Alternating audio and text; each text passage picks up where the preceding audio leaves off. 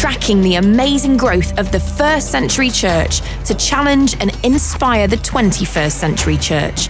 This is Unstoppable Church, Then and Now, recorded on location in Israel, Cyprus, Turkey, Greece, Malta and Italy. Bible teacher and church pastor Mike Beaumont is in conversation for the next 30 minutes with David Taverner. For this second conversation, Mike, we're still here in Jerusalem. We were looking at the subject of commanded last time. Just sort of recap for us briefly, if you would. Yeah, we started in our first episode looking at Luke's story of how the early church was absolutely unstoppable. And we began by seeing how Jesus spent the 40 days after his resurrection teaching his disciples, talking with them about the kingdom of God, explaining what that meant in the light of his resurrection.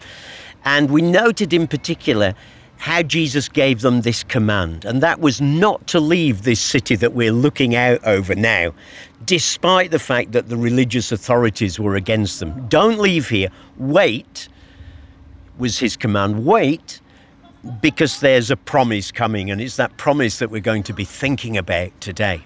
Let's just explain maybe where we are. We're looking, as you say, over towards the old city, the classic view of Jerusalem with the golden dome there in the distance. Yeah, this is the view that probably most people think of, isn't it? Or that would pop up first if you do an internet search for photos of Jerusalem. We're on the Mount of Olives, which is just to the east side of Jerusalem. Separated by the Kidron Valley down below us. And the Mount of Olives where we are, it's a 2 mile, 3 kilometre long limestone ridge to the east of the city. Actually towers up a couple of 100 feet above the city on the other side. And from, as early as the 3rd millennium BC, this served as the city's graveyard. Jews don't bury, and they didn't used to bury in ancient times, their dead within the city walls. They were buried outside the city walls. And so stretching out down below us there are thousands upon thousands of Jewish tombs and graves, because in Jewish thinking, this is the best place to be buried, because when Messiah returns, in their thinking, he's going to return here, enter through the gates opposite us, and they will be the first to rise and to welcome him. So it's seen as quite a prestigious place for Jews to be buried. But going back to Jesus himself, this was one of his favourite spots that he used to come to. Just over the top of the hill on the other side was that village of Bethany where his friends lived, and he often stayed there. But down below us here on the Mount of Olives is the Garden of Gethsemane. And we know that that was a place of peace that Jesus often used to retreat to from the hustle and bustle of the city opposite us there. From whichever direction you come to Jerusalem, you're always going to go up. Yeah, which is why, a lot of the Psalms talk about let's go up to Jerusalem. It's on top of the mountainous ridge in the central area of Judea, as it was called in those days, Israel as we call it today. So it is perched very high up. So you always went up to Jerusalem. But this here where we are, as we look across now to the west, we are above even the top of that golden dome of the mosque where the temple once stood. So yeah, this is really the highest point in this area. You'd have to go to one of the mountains up in the north, Mount Hermon or something like that, to really get a lot higher. And maybe not surprising, because we can see and hear lots of tourist groups gathering. This is the sort of panoramic view of the old city, isn't it, as well? Yeah, this is the classic view. So even as we're sitting here, we can see coach after coach coming with busloads of tourists to look over the city, and it's a fabulous sight. Looking straight ahead, we can see the golden roof of the dome of the rock there, and the Alaska mosques, and just to the south of that, the city of Zion, which was David's original city. We can see the walls of the city stretching out there. So it's a fantastic panoramic view, and guides love to bring people here so they can point out the various things where the Church of the Holy Sepulchre is, and you get something of a sense of the proportion of the city. You also get a sense of how small it is really. in terms of the whole size of the walled city. So it's a very classic place, and even as we're talking, listeners will no doubt hear coaches coming and going and tourists calling and shouting, and the photographers, there are always photographers up here wanting to take the photos of people with that classic view behind them. But this is where something clearly, truly significant happened all these thousands of years ago. Yes, this spot very close to where we are is where Jesus' ascension took place. Ascension, big religious word that, isn't it? It simply means he's going back up to heaven, returning to his rightful place to the Father. And just round the corner from where we are, there's a spot that is now a Muslim shrine, but you and I have been in it previously, where there in the rock bed there's an indentation that is supposed to be the impression of the very foot of Jesus as he left this earth. I think probably I'd take that one with a pinch of salt, but certainly very close to where you and I are sitting now. We can't be 100% sure where, and there are different sites marking it because the New Testament doesn't make it clear. But I find it incredible that very close to where you and I are sitting right now is where our Lord Jesus returned to his Father back in heaven. Well, read again the verses from Acts, just to remind us of how Luke recorded this. Yeah, well, let's read from Acts chapter 1, and we'll just go back a few verses to overlap slightly with what we looked at in our first episode, and we'll start reading from verse 4. So this is after the resurrection, towards the end of that period of 40 days that Jesus spent with his disciples. On one occasion, while he was eating with them, he gave them this command: "Do not leave Jerusalem, but wait for the gift my Father promised, which you have heard me speak about. For John baptized with water, but in a few days you will be baptized with the Holy Spirit." So when they met together, they asked him, "Lord, are you at this time going to restore the kingdom to Israel?" But he said to them, "It's not for you to know the times or dates the Father has set by his own authority, but you will receive power when the Holy Spirit comes on you, and you will be my witnesses in Jerusalem and in all Judea and Samaria and to the ends of the earth." And after he'd said this, he was taken up before their very eyes, and a cloud hid him from their sight. And while they were looking intently up into the sky as he was going, when suddenly two men dressed in white stood beside them. "Men of Galilee," they said, "why do you stand here looking into the sky? This same Jesus who has been taken from you into heaven will come back in the same way you have seen him go into heaven." Then they returned to Jerusalem from the hill called the Mount of Olives, a Sabbath day's walk from the city. And when they arrived, they went upstairs to the room where they were staying. So after that remarkable incident, they walked from here across to the old city that we're looking at. Yeah, and it's a Sabbath day's journey, so that was about half a mile, 5/8 of a kilometre, that sort of distance. And you can see it really is quite close. We're not exactly sure where it is that they went. We can't be sure of the exact room that they went to. But somewhere just across there, so close to where we are, they went back and began to pray and pray and pray about this Holy Spirit that had been promised them. One of the last things that Jesus said to them before he left them. Now, I'll come back to that promise in a second, but the ascension, I mean, you need to explain that. I mean, what on earth was going on? Well, amazing, isn't it? Here is Jesus sort of, going up, up, up, up before their very eyes. Now, it would be very easy to sort of mysticize this and say, well, it was just a way of describing some experience that they were aware that Jesus now left them. But the interesting thing is, Luke was so convinced of the historicity of this event that he records it twice. Oh. So his gospel, we referred in our previous episode to the fact that Luke wrote a gospel as well as the book of Acts. And his gospel ends with this event, the ascension, Jesus returning to his Father in heaven. And his second volume, Acts, starts with exactly the same event, Jesus returning to heaven. Now, for someone who says that he carefully researched everything that he did, that instantly tells me this was really important. This wasn't, oh, and by the way, Jesus then went. There was something about this event that not only sort of gripped the hearts and imagination of the early Christians, there was something about it that must have been incredibly significant for Luke to have recorded it twice for us. So what was that significance?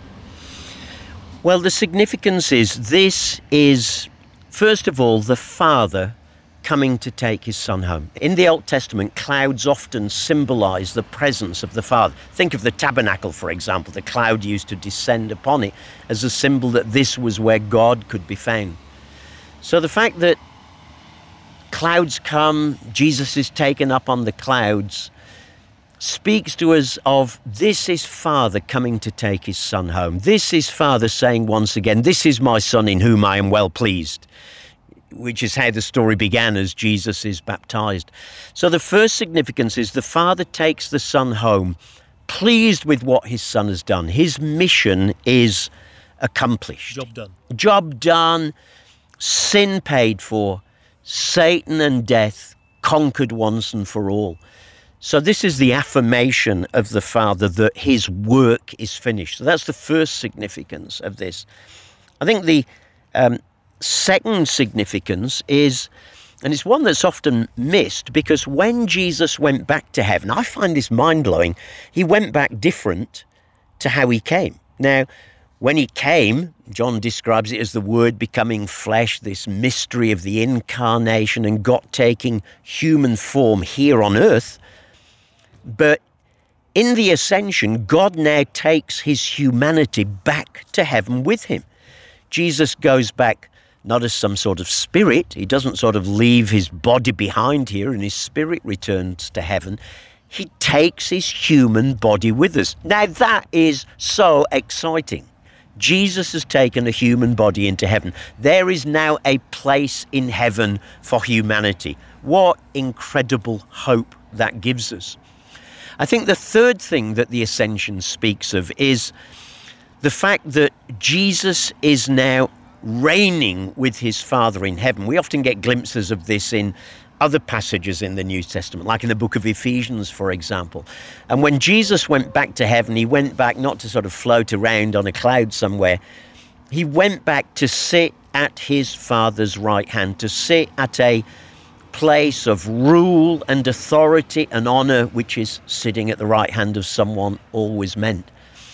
And that becomes a very significant fact, that Jesus is now reigning in heaven. And this truth gripped the early Christians. This truth motivated. This truth is one of the things that made the church unstoppable, that our Jesus is reigning in heaven and nothing can therefore stop him and stop us.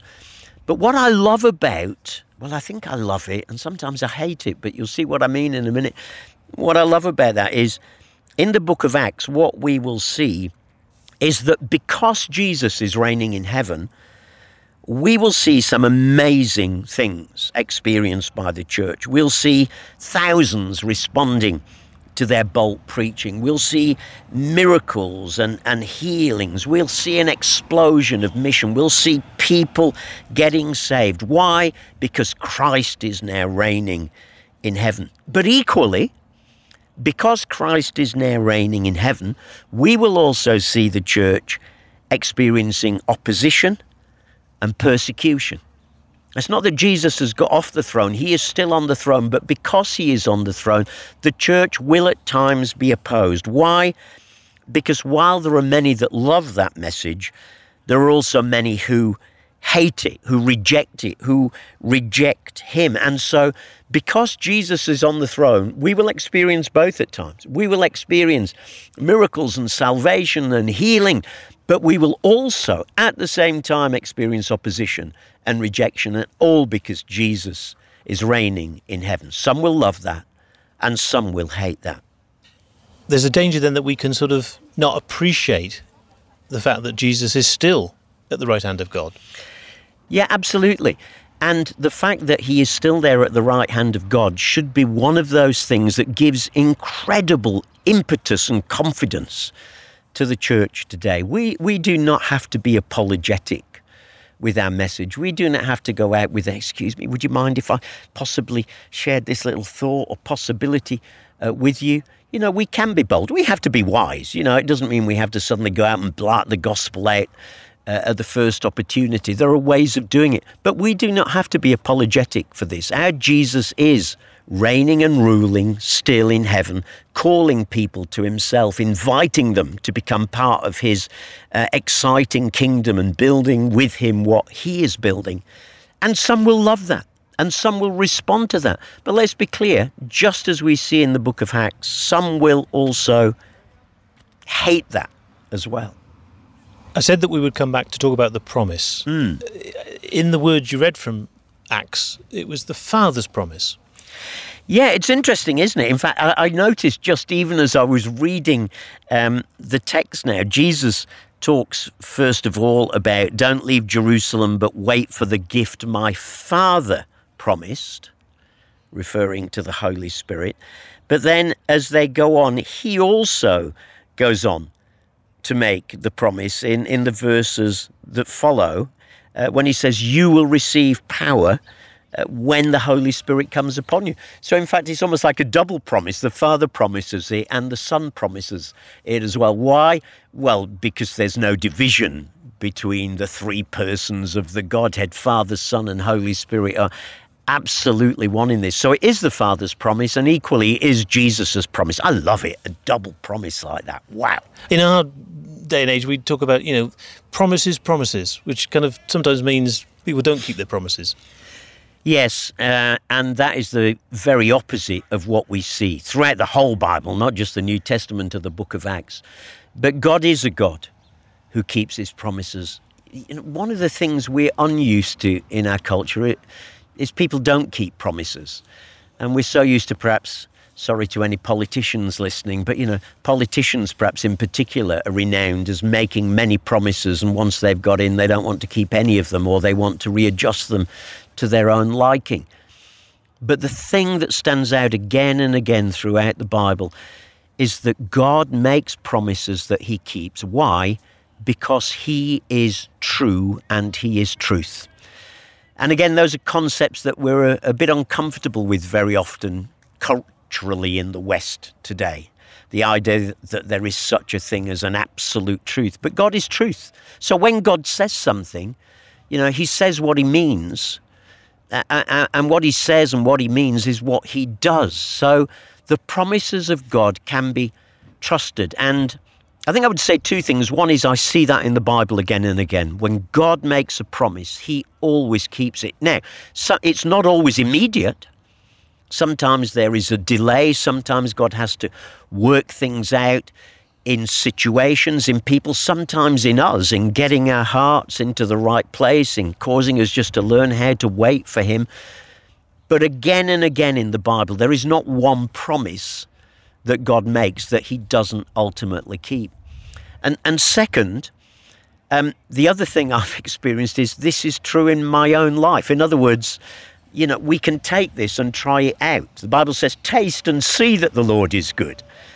So if you get a promise of God in the Bible, well, taste it, try it, we would say. Go on, try God out and see. Take God at his word. Sometimes there are some conditions we've got to put into place before we can see that promise fulfilled. Sometimes we have to wait, but God is a God who keeps his promise. And yeah, in my own life, I've just seen that come true again and again as millions of Christians around the world and throughout the ages have done. God is a God who keeps his promise. And that's why we can build our lives on them. If these followers, these disciples, these apostles who heard this promise were journalists, I think they might ask those classic questions: who, what, when, where, why? Which of those do you want me to answer first? Who is the Holy Spirit? What's this all about? Where will it happen, etc.? Yeah. Well, look, who is the Holy Spirit? Jesus had promised back in John 14, 15, 16, that he would send another one like him. I will send you another counselor, another advocate, some translations put it. The Greek word is a parakletos. That means someone who comes alongside to help you, someone who comes alongside to speak up on your behalf. So this is going to be someone whom Jesus is going to send to come alongside and be our sustainer and our helper. It becomes clear in the whole of the Bible that this Holy Spirit is not a power. It is not an influence. This is no one less than God himself. Christians believe in one God who simultaneously exists in three persons: God the Father, God the Son, God the Holy Spirit. How can one being exist in three persons at the same time? Well, let's face it, that is something of a mystery. But if God can't be a mystery, then what can in life? But the illustration I often use is the illustration of a cube. Look at a cube, what have you got? One cube. And yet that one cube is made of three surfaces, three dimensions that run all the way through that whole cube. And wherever you cut in that cube, those three dimensions intersect. One cube, three dimensions. One God, yet three persons being that one God. So the Holy Spirit is no one less than God himself. Here is the Father, here is the Son, promising that when Jesus returns to heaven, he would then send God the Holy Spirit to come and fill us, live within us, to motivate and energize us, now not from external things like tablets of stone in the Old Testament, the Ten Commandments, but from an internal motivation as God the Holy Spirit. Wow! God the Holy Spirit comes and lives within us. That's the promise of Jesus. And the promise he makes, wow, really close to where we are sitting today. But, Jesus had spent those 40 days, we heard in our last conversation, teaching about the kingdom. So, couldn't those followers have just sort of lived off of that, if you like? Well, I think the short answer is no, because the thing is with teaching on its own, whenever it's tested, you're likely to give it up. So it's as if Jesus and the Father knew that what we would need is an inner motivating power, an inner motivating force to help us take hold of those promises, to help us take hold of those commands, an inner change that would be needed. I mean, the first thing we'll see in our upcoming episode about the coming of the Spirit is how the disciples are utterly transformed, renewed. They become almost like new people from within, with this energizing, renewing power of the Holy Spirit. And without an experience of the Holy Spirit, frankly, all we're left with is legalism. We're left with just trying hard. Jesus makes these nice commands: love God, love your neighbor as yourself. Wow, that is the most powerful teaching in the whole world. If only everyone did that, the world would be a different place. But the truth is, we can't do that. I can love my neighbor while it suits me. I can love God while I'm getting what I want out of him. And so what all of us need is that inner, energizing, motivating presence of the Spirit that woos us and leads us into being able to do this. So it's not just a law, a commandment, but something that we can delight and respond to because of this inner work of the Holy Spirit. So without the Holy Spirit, without this promise of Jesus, all we're left with really is trying to be a Christian with our best efforts and best energy, trying to pull our socks up and them constantly falling down. And it sounded like the response or the outcome of that promise would have far-reaching effects. That's certainly what Jesus expected, isn't it? Sometimes today, experiences of the Holy Spirit can be restricted to a nice experience you have in a meeting. Or, I felt so warm, I felt so woozy when I was prayed for. But clearly what Jesus is expecting here is that this energizing, transforming power of the Holy Spirit would be something that would change us in order to do something, in order to send us out, if I read verse 8 again, what Jesus said was, you will receive power when the Holy Spirit comes upon you.